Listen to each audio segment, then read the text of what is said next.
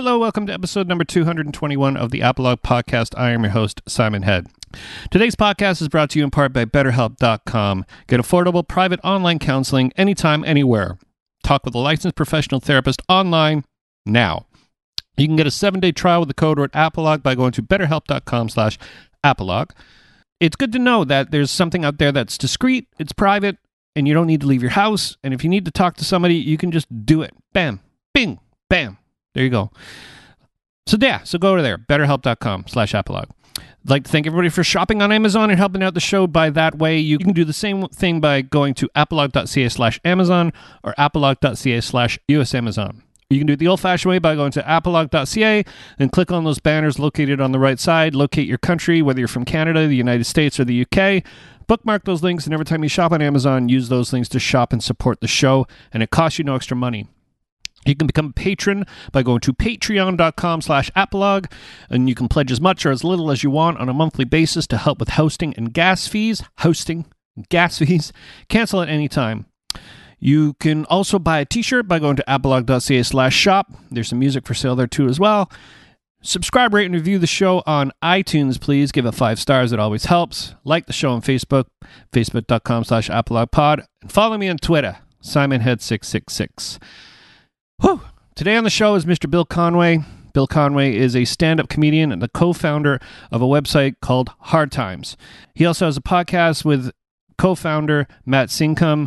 The Hard Times podcast is on iTunes and anywhere podcasts are heard. It was great having Bill on the show. You guys got to go to that website, hardtimes.com. It is a funny, satirical website, and I really enjoy it. So anyways, everybody, enjoy the show. Mr. Bill Conway, co-founder of the Hard Times podcast and website on the Apolog Podcast.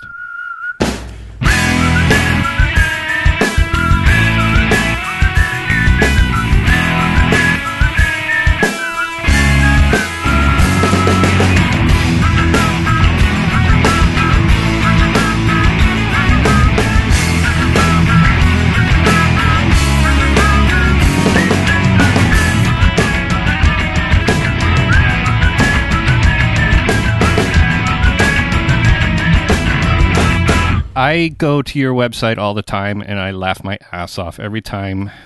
I can't believe how funny some people are.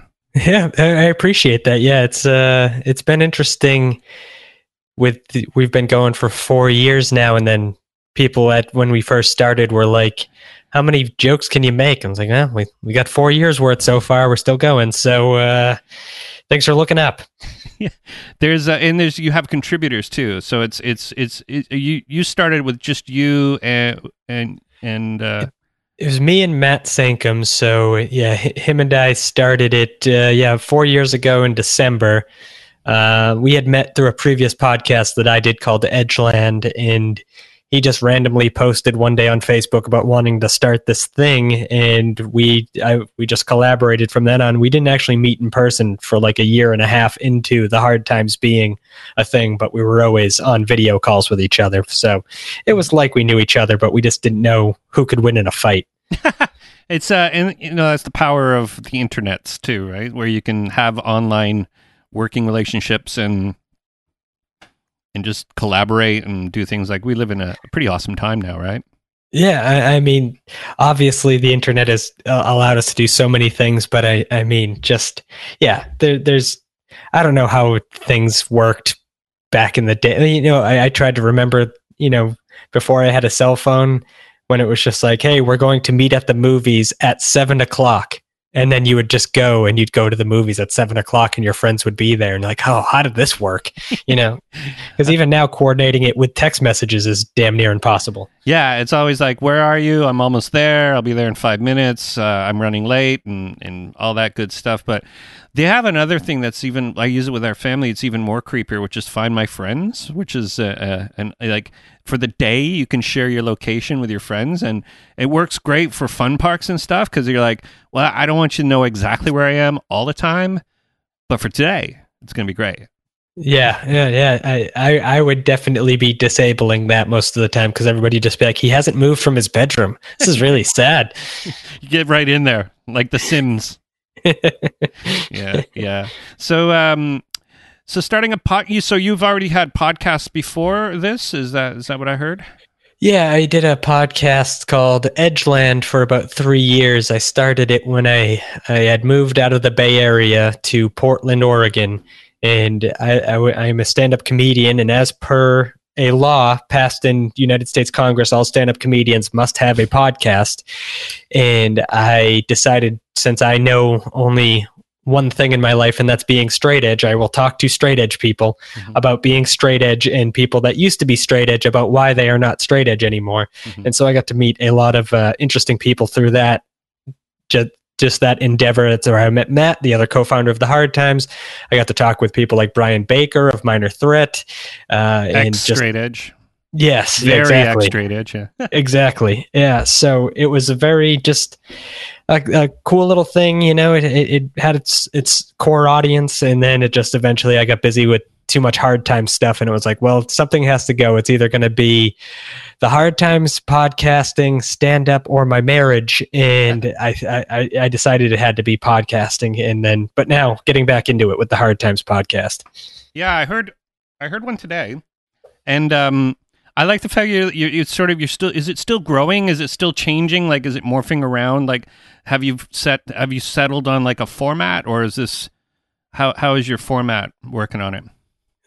This is probably what we're going to stick with for now. We'll play around with it, I'm sure. But Matt and I we've been kind of anonymous behind the scenes of the Hard Times for so long.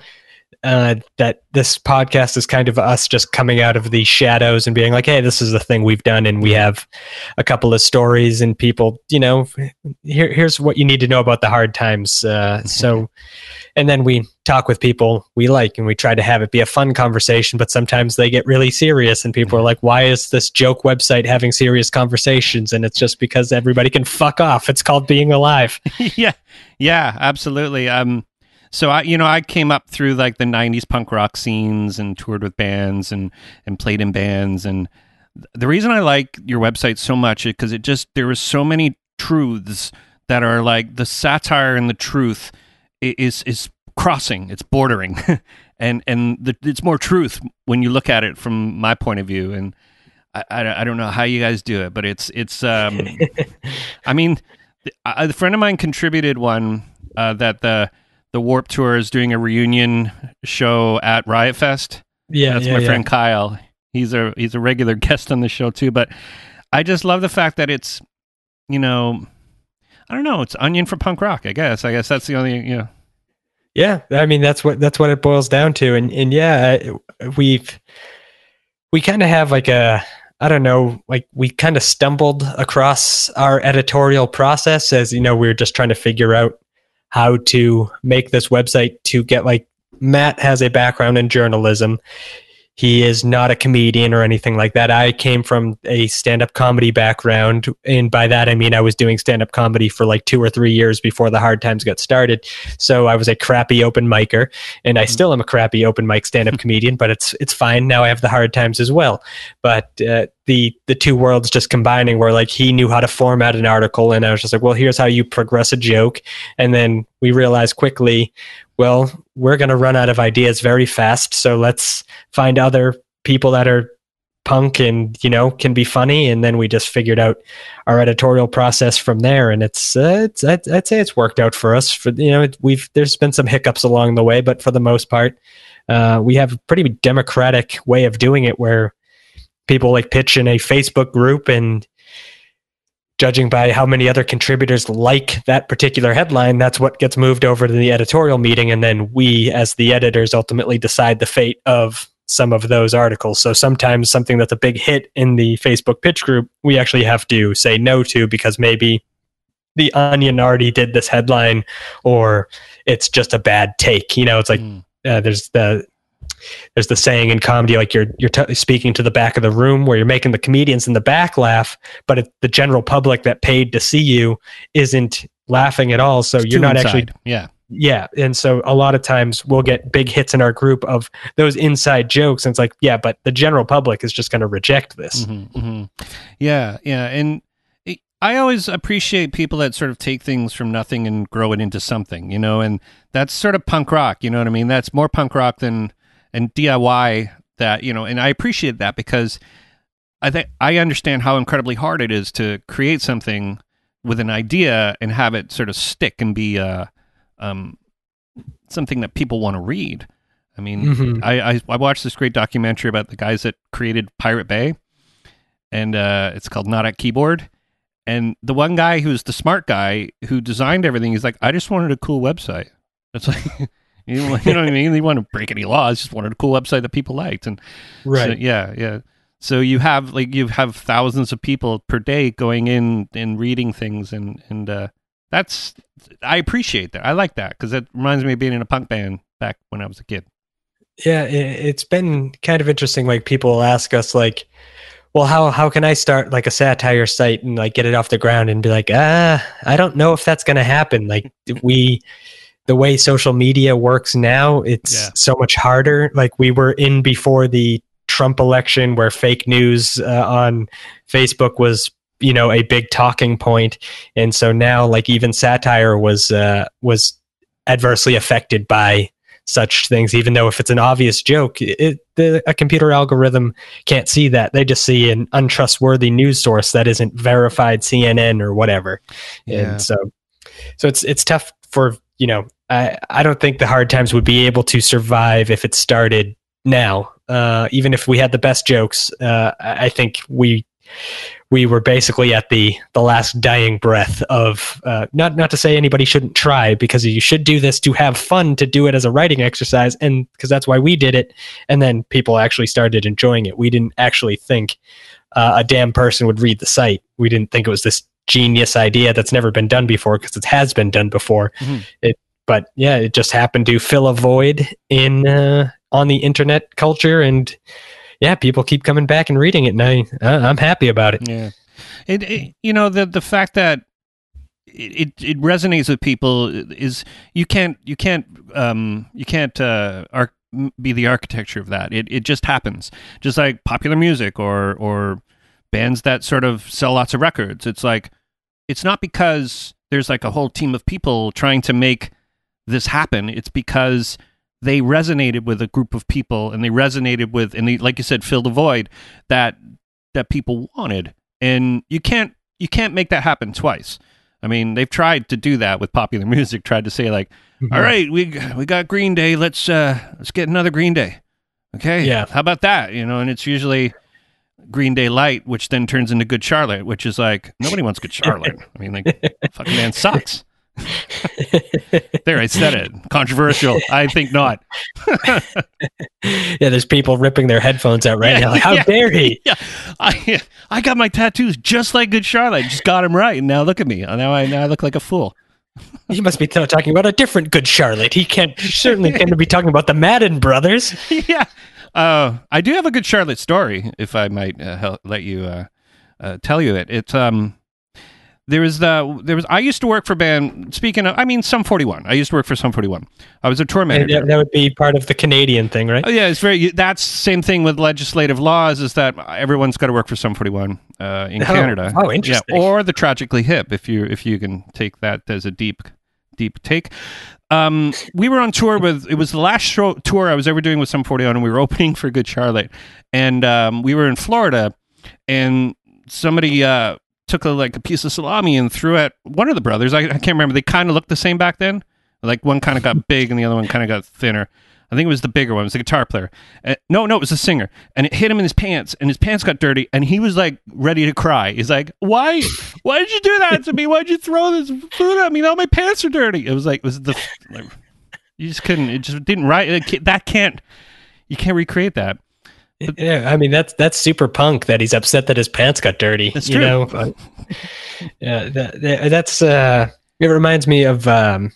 I wonder what the logic behind tossing a sliced piece of sausage at him would be, because I remember there's an old video of Earth Crisis, the vegan straight edge band, playing where somebody throws yogurt at them and then like a riot breaks out. But it's like, I understand that if you throw a dairy product at a vegan straight edge band that's very militant, something's going to happen. You're clearly provoking. But I wonder what the whole thing was. Like maybe Benji or whatever said something bad about a sausage maker in print or something like that, and all of a sudden he's coming back at him. Yeah, it's true. That's true. And it was like they just wouldn't talk to us for the rest of the tour, which was only like 2 more shows. But I thought, wow, we really crossed a boundary there, because punk rock and food fights that doesn't happen in punk rock tours at all. There's no way that would happen.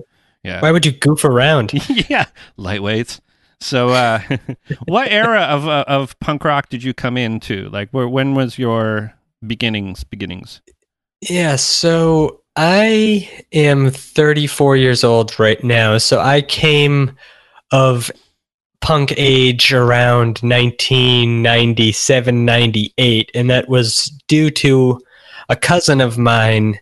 He was an older cousin, and whatever he was doing, I was into at that. He started skateboarding, so I started skateboarding, and he was way into new metal, and so I liked new metal, and that was like Korn and stuff like that. And then he all of a sudden switched over to some like New York hardcore. This is super brief window of time where he switched over to New York hardcore. So like the first CD that I ever bought that was a punk CD would be New York hardcore legends Warzone, The Sound of Revolution.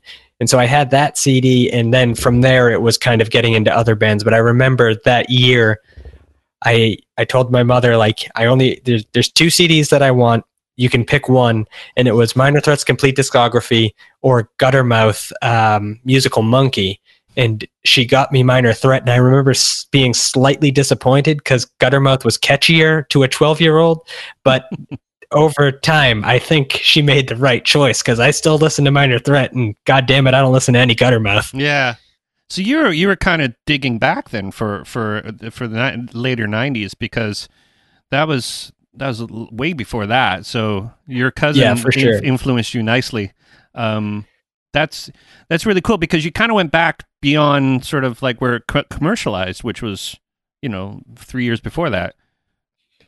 Yeah, I remember like as my punk rock starter kit as like the bands I'm getting into, like my mother's from Vermont, so I remember being in Barrie, Vermont, and they had a small record store called Exile on Main Street, and I remember getting Black Flag's First 4 Years and Fresh Fruit for Rotting Vegetables by Dead Kennedys, and not actually ever having heard either of those bands, but just knowing that those were the punk bands and kind of disliking them both at first and being like, this is, and then as on re-listening, be like, no, this shit rules.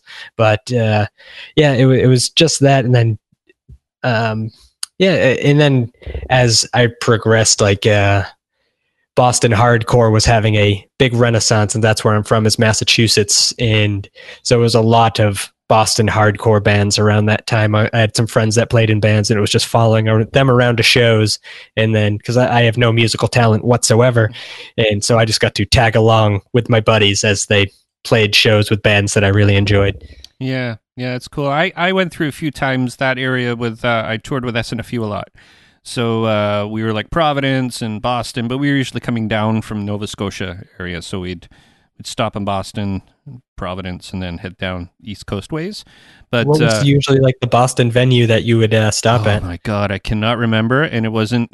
Oh, I do remember. It was what's that place by TT the Bears around the corner downstairs? The Middle Eastern Club, Middle East Club. And I also did some shows there with a Canadian heavy metalers, Voivod, which was sort of a late 80s kind of thing, and then into the 90s. But yeah, the thing between like me, because I kind of like all music, but I was on tour with Voivod, and I went around the corner to TT the Bears to see Sunvolt. So I thought that was a weird, kind of a neat, just a split that, I loved Sunvolt. I loved that first record that came out, and then I go mixed Nano Man from Voivod, like down the street. That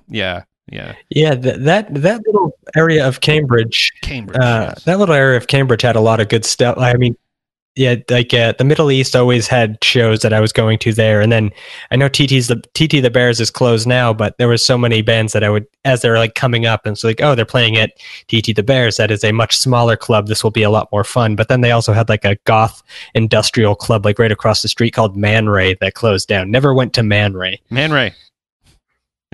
I never went to Man Ray either. I think I remember driving through Boston during digging the tunnels when all the tunnels were being dug. And that was the big dig. Oh my God, that was the worst. It was the worst. Like, how long does it take for tunnels to be dug? And it took like 10 years or something.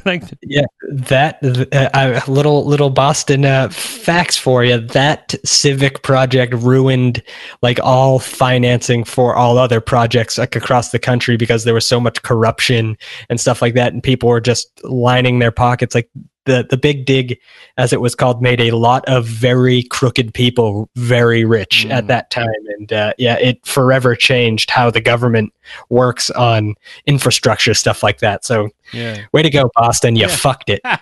Well, we were gonna. I'm from Toronto. I live outside of Toronto, but Toronto, apparently, the rumor was, I don't know how true this is, but after the big dig, is that we were going to get all the infrastructure and all the tools made to make the tunnels. We're going to come and dig in our what's called the Gardiner Expressway, which is a big bridge that goes across, and then we're going to dig that in. And that never happened. And maybe that's some keys into that is that no, you don't want crooks coming up from another country to steal away all your dirt. What do they do with all that dirt? It would have been just a short drive up from Boston. A bunch of just goons coming up there with being like, "Oh yeah, we can get you some cheap concrete." So in Toronto, that's I've only been to Toronto once, and it was on like a skateboard mission sort of thing to skate at the Olympic stadium there, because I think it was in Toronto. They had like almost like a full pipe, like a natural full pipe at the Olympic stadium. That's you might be thinking of Montreal. And maybe it is Montreal. Yeah, Montreal has the Olympic Stadium. I don't know how active it is anymore. We have that's called the Sky Dome. Well, it's not called the Sky Dome anymore. It's called the Rogers Center. So it was one of the first stadiums had a retracting roof. So when it rained, you could close the roof and still play baseball. You there? Yes, okay. Still here. Yeah. So I remember there used to be a full pipe in Calgary.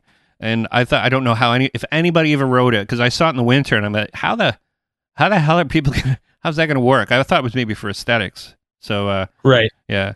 So you were seriously into skateboarding? I started when I was 12, and I still skateboard to this day, albeit much more conservatively. But I still skate as much as I can. The skateboarding is basically the reason punk rock happened, for me, because buying the old skate videos, a lot of 411 videos had a lot of good punk music because it was easy to get the rights to those songs. I eventually became friends with a guy that worked at 411, and he was telling me the reason there's so many songs that are on the Discord record label is the fact that they'd call up Ian MacKaye and he'd be like, "Oh, it's for skateboarding? Yeah, just use it. You don't have to. If it's for skateboarding, you don't have to call me anymore." Yeah. So that's the reason you'd hear so much like Fugazi in those videos and stuff like that, which I always thought was cool. Yeah, for sure. And I mean, sorry, you must have been in the video gaming world when like Tony Hawk came out, and that would have been like all punk rock, and it's like Bad Religion on a video game was sort of like. That was weird. That was yeah. I think I kind of already had my tastes like firmly implanted by that point, but it was certainly all of a sudden like the other kids in high school, like getting into that game, and then all of a sudden they're becoming a little bit more punk somehow, and it's just like, wait, what is this influence? It's like, oh yeah, Pro Skater has a pretty decent soundtrack. Yeah. Now, did you like?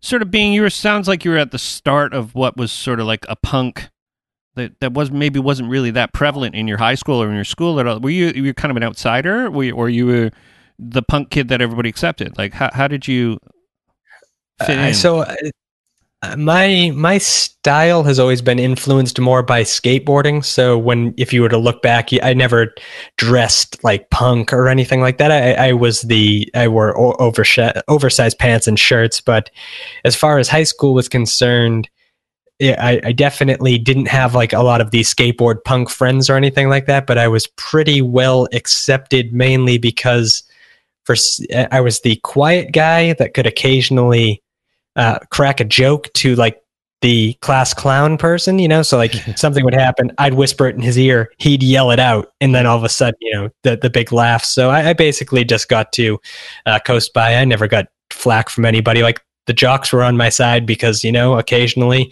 I'd help them out with some homework because I was good at school. And they were like, in being a 140-pound kid, or 120 pounds at that time, it was good to have the giant dudes on the football team that were just like, yeah, nobody fucks with this guy. And I was like, all right, cool.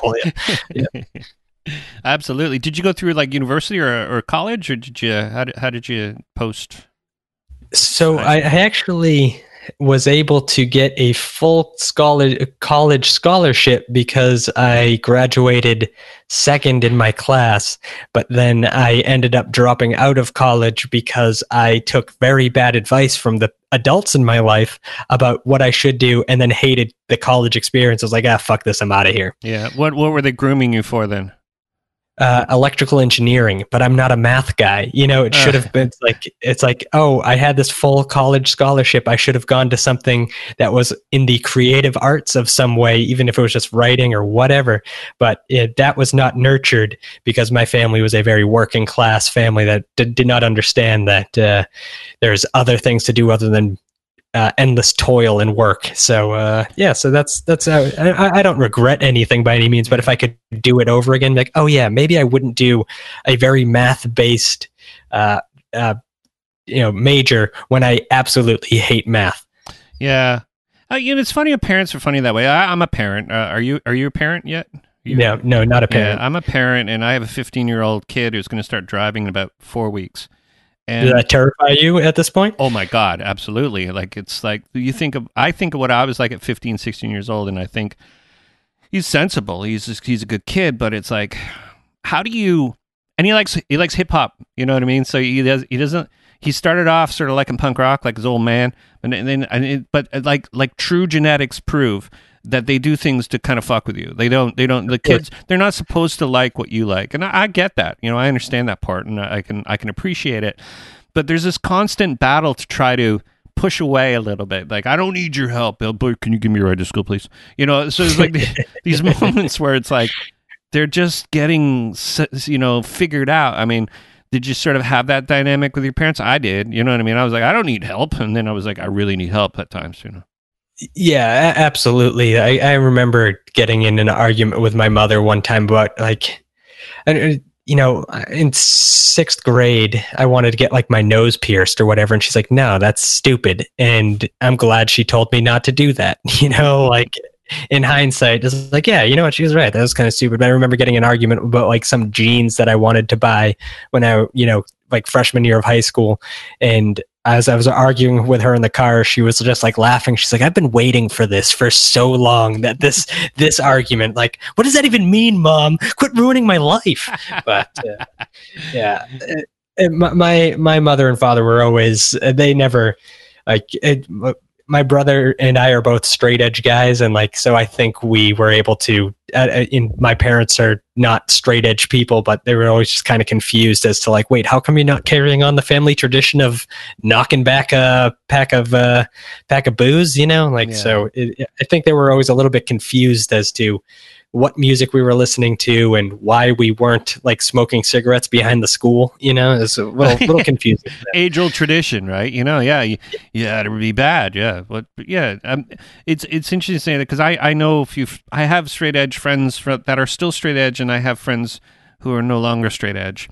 And what I found out is the people that stopped being straight edge at the age of like 24 were monsters. They were crazy. Like, yeah, because they had sort of either they're trying to make up for what's considered quote unquote lost time, or if they're taking up alcohol, they don't know how to handle it. Right. And yeah.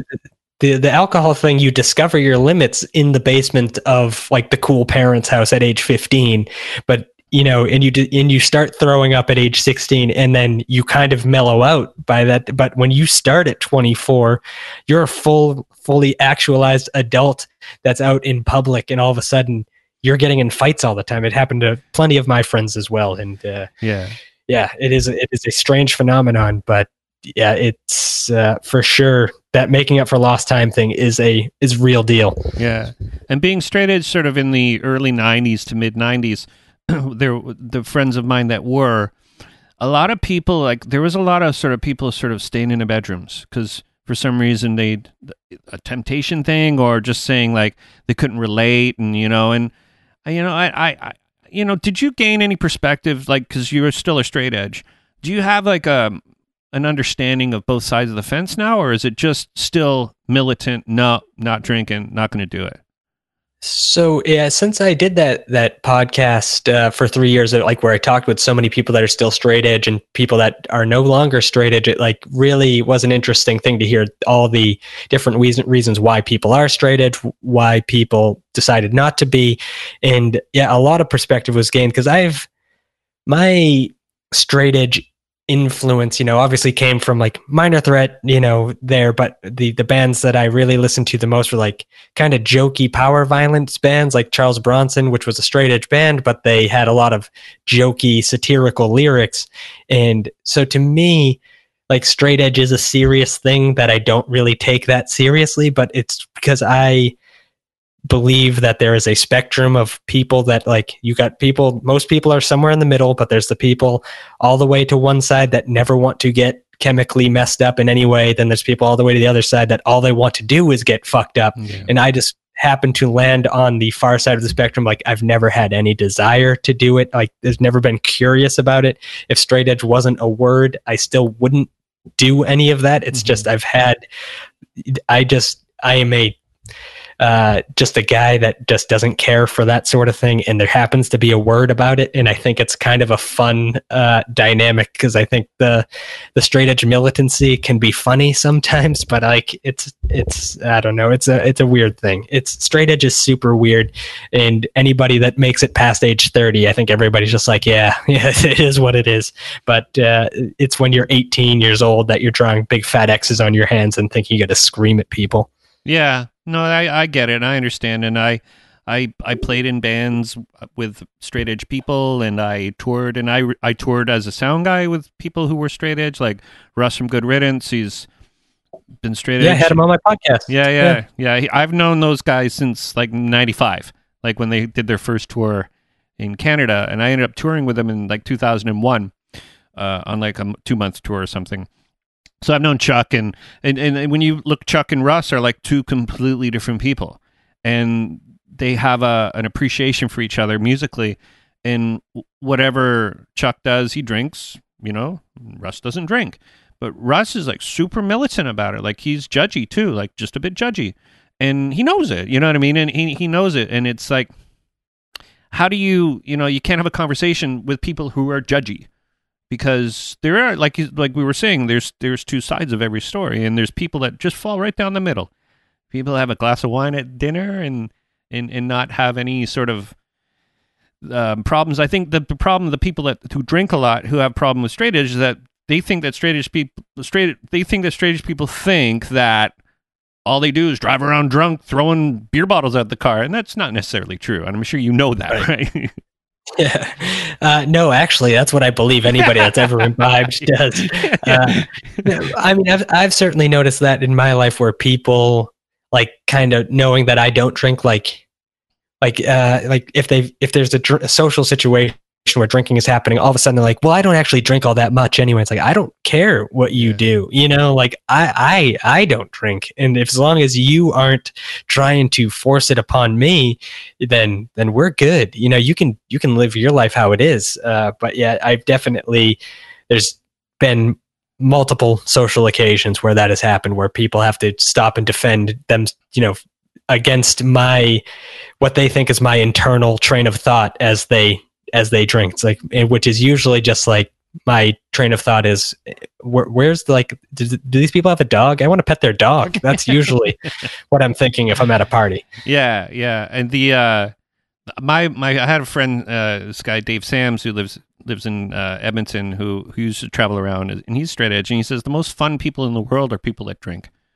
He says they're hilarious. He loves them.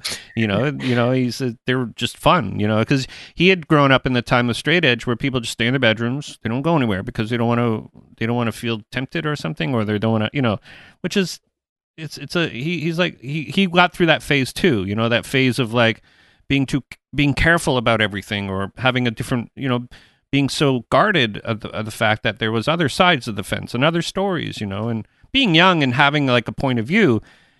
It's so polarizing sometimes, it's like, I just want to have this point of view and that's it.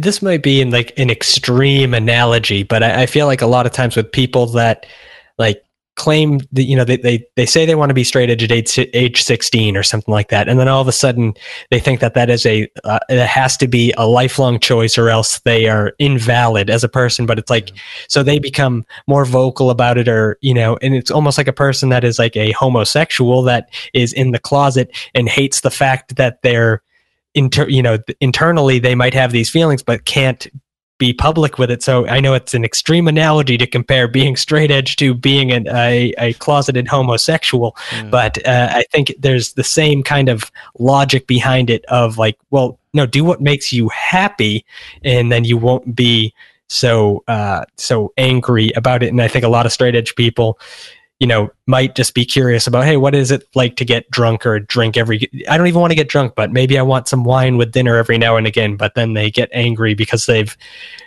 put this own limit on themselves. And I don't know. If you're straight edge and you want to drink, start drinking. Nobody's stopping you. It's your own. That's true. Your own prison you built. Yeah, you're a grown ass person, and then there are some people who obviously became straight edge in their 20s because they were raging alcoholics and knew that there was a problem and were smart enough and self-realized enough to say, okay, maybe I shouldn't do this because I can't do it. I mean, even Russ has said, yeah, I used to drink and I was really bad at it. So he just became straight edge, and that was his way to be a better person. And, that's pretty powerful. You know what I mean? Like and Did you go the vegan route or the vegetarian vegan?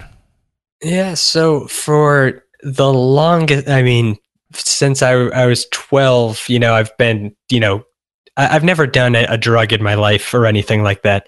And since I was 12 and I discovered the word straight edge, I've been calling myself straight edge. But for, most of my adult life, I've eaten meat. And then a few years back, my wife and I were like, let's go vegetarian, like it will be, we moved to Portland in Oregon. So by law, you kind of have to be vegetarian there. They still have the free flowing drinking fountains in Portland. Yeah, they do. Big waste of water. Yeah. Yeah, so as long as you don't have one that like a homeless person used as a bidet, you can basically get some good water there. But and then within the last couple years, we've both, my wife and I have both gone vegan, which has been, like for me, like a bacon cheeseburger was like, oh, I'm going to a restaurant, I'm eating a bacon cheeseburger. How many dead animals can I get on this thing? Because it's going to be delicious. And then I've just become more and more soft over time, where it's like, oh shit, I shouldn't have watched that YouTube video about these pigs getting slaughtered because I'm fucking, oh, they got me. Yeah. But yeah, I am vegan now, and I was able to go vegan. I live in Los Angeles now, but I was able to go vegan in Portland, and it was super easy because there was a lot of great vegan food in Portland. And it was, I don't know if it would have been as easy to go vegan in any other town in the world other than Portland, Oregon, because just how many good options there were there. So, but now best decision I ever made, to be perfectly honest with you. Yeah. And there's way better menu options like today everywhere, because I do remember touring with vegetarians, and it's like, I was touring with SNFU and Brent was a vegetarian, and they said, I want a veggie burger. And it was like a burger with like lettuce on it. Well, there's veggies on your burger. There you go. You're welcome. And that was somewhere in the middle of America somewhere. And that was the explanation. And then, even now, like the grocery section has like vegan and vegetarian options that I don't remember that being around like 10 years ago. It's good. Yeah. I used to eat this is no lie, and people, friends in my life can confirm this, that at least 4 to 5 days a week, I would eat a pint of Ben & Jerry's like a night. So it'd be like 5 pints of Ben & Jerry's a week. I would put that shit down. Like by the pint, it was just, I'd go skateboarding, then I would eat a pint before bed. So dairy was like my thing. And so I thought the hardest thing would be giving up dairy, ice cream, or finding like something to eat cereal. I wasn't a big fan of soy milk. Almond milk tastes like battery acid to me, and all this stuff. But there's a brand of oat milk called Oatly out there, and man, those I think it's from like Switzerland or Sweden or something. Those fucking magicians, I tell you, it's like they sell it at this Whole Foods that we have close to my house in Los Angeles, and it sells out in like a day because people will buy like 8 cartons of it and hoard it. I have currently in my refrigerator 8 cartons of the stuff because if doomsday comes, I'm ready to go just because of that Oatly right there. Yeah. I mean, the fact that we're Toronto. I mean, where I live in the kind of the country a little bit. I mean, like there's 30,000 people in my town, so I guess that's pretty big. But there is the grocery store has it, and that's. I mean, like I said, that's a completely different option than it was when we first moved here, and that was 12 years ago. So I feel that the shame about it is that it's because of economics that people will buy it, and it's not because they're actually doing better for humanity or for animals or themselves. It's now turned into a commodity where it's like, oh, let's get that, and we'll put a price tag on it, and I guess that's the nature of pure on capitalism, but. Yeah, it's a sad story to think that, well, I mean, 30 years ago, you couldn't get food like that, and you probably get the shit kicked out of you for trying to get a vegetarian burger.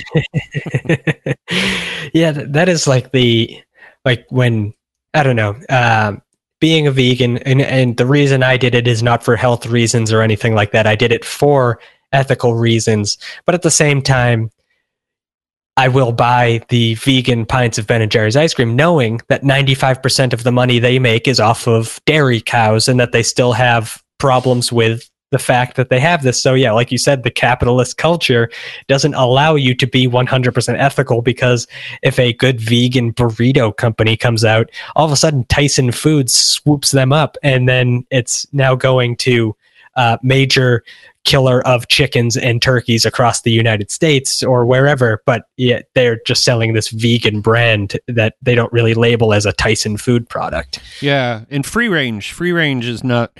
I mean, that's just a word. I mean, that's a trademark now. They give the chickens a window to look out, and then all of a sudden they're free range. Yeah, the free range part. I when I was like 16 or 17, I worked at a free range chicken place where they grow chickens, and then I would come in after they were all taken out and sort of get a backpack wind blower thing and blow out the chicken whatever shit and stuff, and I got all stuck in my eyes and I would get infections. But it was like fucking sounds like a great job. It was horrible. It was like a concentration camp for chickens, and they had the label of free range chicken because of the square footage versus the amount of chickens on the property.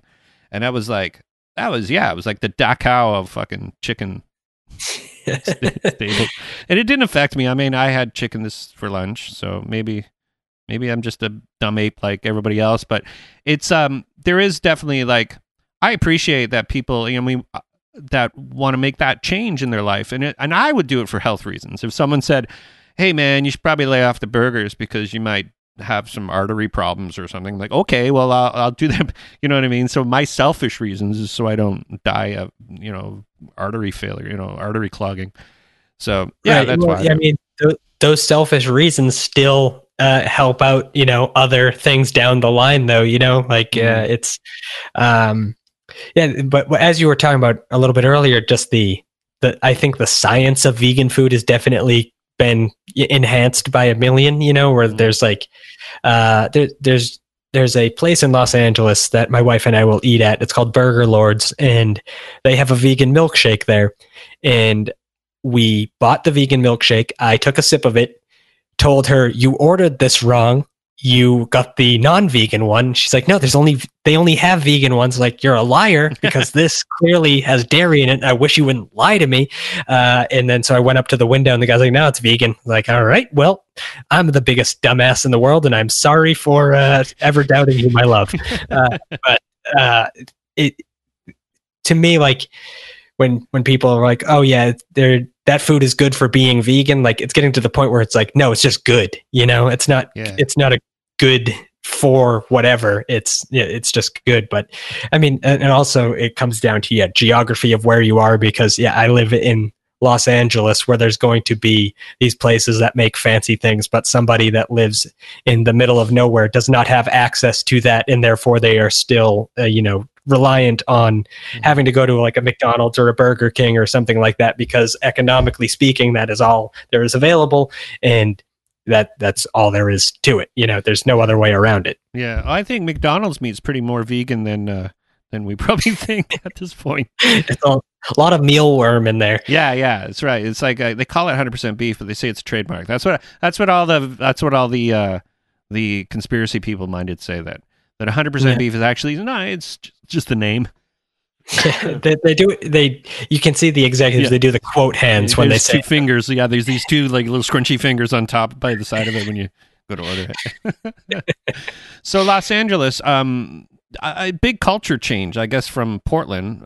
Did you move down there to sort of be close to where the action is because of the website, or did you move down because you've always wanted to move kind of to Los Angeles? Yeah. It was a mix of all those things. Growing up in Massachusetts, I mean, Toronto, the East Coast, there's winters. It's cold. It sucks. And so I spent 22 years in Massachusetts. There was one snowstorm that finally set me over the edge, and I just happened to have a friend that was moving out to San Francisco when I was 22, 23 years old. And so I was like, I'm coming with you.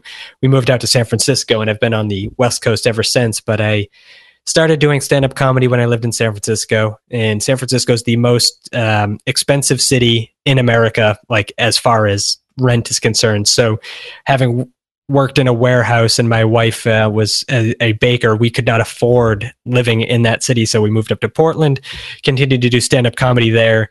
And the website started to take off. So then it was just a logical thing, like, kind of where is the action? And the winters in Portland are all of a sudden getting a lot worse. We're shoveling a lot more in the winter. Let's go to a place where there is no snow, where if we get lucky with the website or some great break happens, it's going to happen in Los Angeles. So why not just put ourselves there and hope for the best? Absolutely.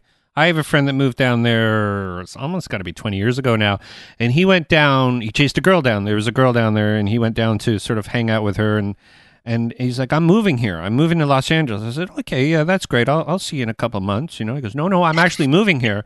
And he married the girl, and then it didn't happen. Like it ended. And then he met another girl, and even like this beautiful, awesome person. But he started a website that sort of started as like a Facebook for casting agencies. And it's called Frontier Casting. And he's sort of on that verge of actually taking casting into like the new generation of how people do things, like apps and databases, and he is there now, like the Pepsi Cola of that genre. And that's very powerful, because anything, you go to LA and there's a lot of people like that want to go down and make something and do something, but the problem is that there's 30 million other people that want the same thing. And I find that frightening. That's my personal point of view. I find it frightening because being a little fish in a big pond is scary. Mm-hmm. Yeah, I definitely have those like same reservations, like myself. Like doing stand-up comedy, you come to Los Angeles where all the greatest stand-up comedians in the world like call home, more or less.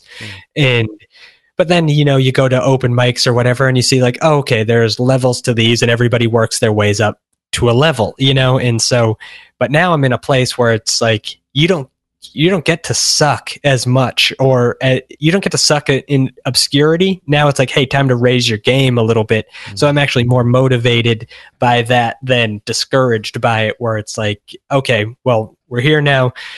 Now it's time to do something, more or less. And I just kind of like that. And also it's sunny here 350 days a year. So, I mean, can't beat that. I brought my daughter down there last May I took her to Disneyland, and it was a father-daughter thing. She's turning 12.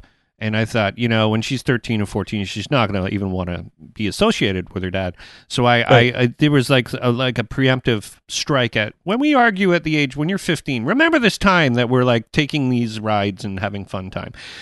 But it was what was called the Gray Maze or something. It was cold. It was like 68 degrees, and we're at Disneyland, and there was babies in full on like outfits, like winter outfits, and we're walking around in like short sleeves because 68 degrees is like that's good, that's for us. That's tropical right there. Totally, yeah. And it was a different type of weather, because it's dry. It's not like Ontario is very humid in the summer. And so we're having the best time, and people were like freezing, shivering in line and stuff. And I thought, yeah, that's what's happened. We've turned into, I guess we're a bunch of pussies now, I guess, with the weather. Yeah. My wife is from Alaska, and I'm from Massachusetts, but we have both. Yeah, we have both acclimated to Los Angeles, like where it's like, oh crap, it's going to be below 60 degrees. We need to grab our parkas because we're gonna freeze to death out there. But yeah, it's definitely funny. Just like, don't tell my friends back home like how bundled up I am in this weather. Alaska, wow, yeah. I've never been to Alaska. I always wanted to go, but I hear in the summer the mosquitoes are like furious. They just will eat you, fly away with you. Yeah, we've gone back to visit Alaska a couple times and gotten like a cabin out in the woods. And my wife actually has these really adverse reactions to mosquitoes where she doesn't get like a mosquito bite. It turns into like a welt and it looks super painful and it's just like, why would you want to come out here at this point if you know these mosquitoes are going to be here? Like you're killing yourself. But yeah, they were, at some points like walking through just like a wall of mosquitoes. You look at your arm and it's just infested, but a lot of majesty up there, but also a lot of goddamn blood-sucking mosquitoes. Yeah. So website is doing good. The podcast, we're gonna make sure that we get the podcast put on the description and all that stuff. And podcasting is like one of my favorite things to do now that I'm a father of two and I don't go on tour anymore. And it's to me, it's the closest thing to being in a band for some reason. I don't know why. Maybe because I get to talk to people who have sort of been in the scene and meet new people. And that's the power of this medium. And let's hope it stays unregulated and free and piratey and kind of rough. And yeah, it's the Wild West and it should stay that way. Yeah. So I really... I wish you luck with the podcast, and the website is, like I said, always very entertaining and fun. Thanks for doing the show. It's too bad we couldn't meet up with Matt. He's probably stuck in traffic somewhere. Yeah, well, Matt's up in Pacifica. He's in a different part of California. We actually are still remote guys, so we don't get to see each other that often. But yeah, I think he has a week ahead of him as far as social engagements are. A little bit of breaking news. We have the Hard Times has a book coming out later this year. Oh, wow. We just got our first round of edits back from the publisher, and so our lives are going to be miserable as we edit this labor of love for the next week or two, and then hopefully the final product is something great. But yeah, as for our next week or so, him and I are going to be stretched extremely thin, and probably we're going to take a swing at each other next time we see each other in person. Well, I appreciate you doing the show, man. Thank you so much. Yeah, my pleasure. Thank you. And that was Mr. Bill Conway of the Hard Times website and podcast. And sweet, good times. Good to meet somebody. I love doing this podcast for that reason. I get to meet people. And thanks, Mike, for hooking this interview up. Mike from Earshot. It was a good time, and please send me more of that. So everybody, don't forget to shop on Amazon. Don't forget to use the promo code, what's it called? Apolog, when you go to betterhelp.com/Apolog. And don't forget to be a patron, patreon.com/Apolog. Apolog. All right, everybody. So next week, I got another great episode lined up. I'm not going to tell you who it is, but it's a band I recently discovered, and it's one of the guys in that band. So anyways, have a great week. Have a great night, have a great day, have a great year. See you again. Oh, don't forget to... Oh, God, I forgot to do this. You got to put the... I'm doing the Ride to Conquer Cancer again this year, and I have to raise $2,500 to cure cancer. So if you want to help that out, the link will be in the description. Thanks so much. Have a great night, and see you later. Bye.